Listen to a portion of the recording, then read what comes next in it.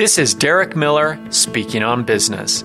Jorge Fierro came to Utah homeless and unable to speak English, and here he built successful businesses on a delicious recipe from his mother and a desire to feed his friends.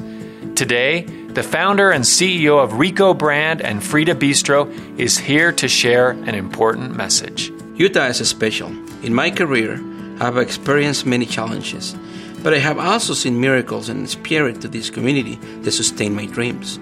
The same spirit that is seeing us throughout the coronavirus. We have come a long way, but we need to finish a journey to once and for all put COVID-19 behind us.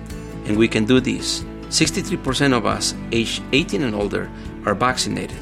To help achieve immunity in our community, we need to get 70% vaccinated by July 4th. That's just a few days away. So I am asking my fellow business leaders to encourage those who work for you to protect themselves, those they love, and your business. Give them time off, maybe provide an incentive, host a pop-up clinic at your business. There is so much we can do to end the pandemic.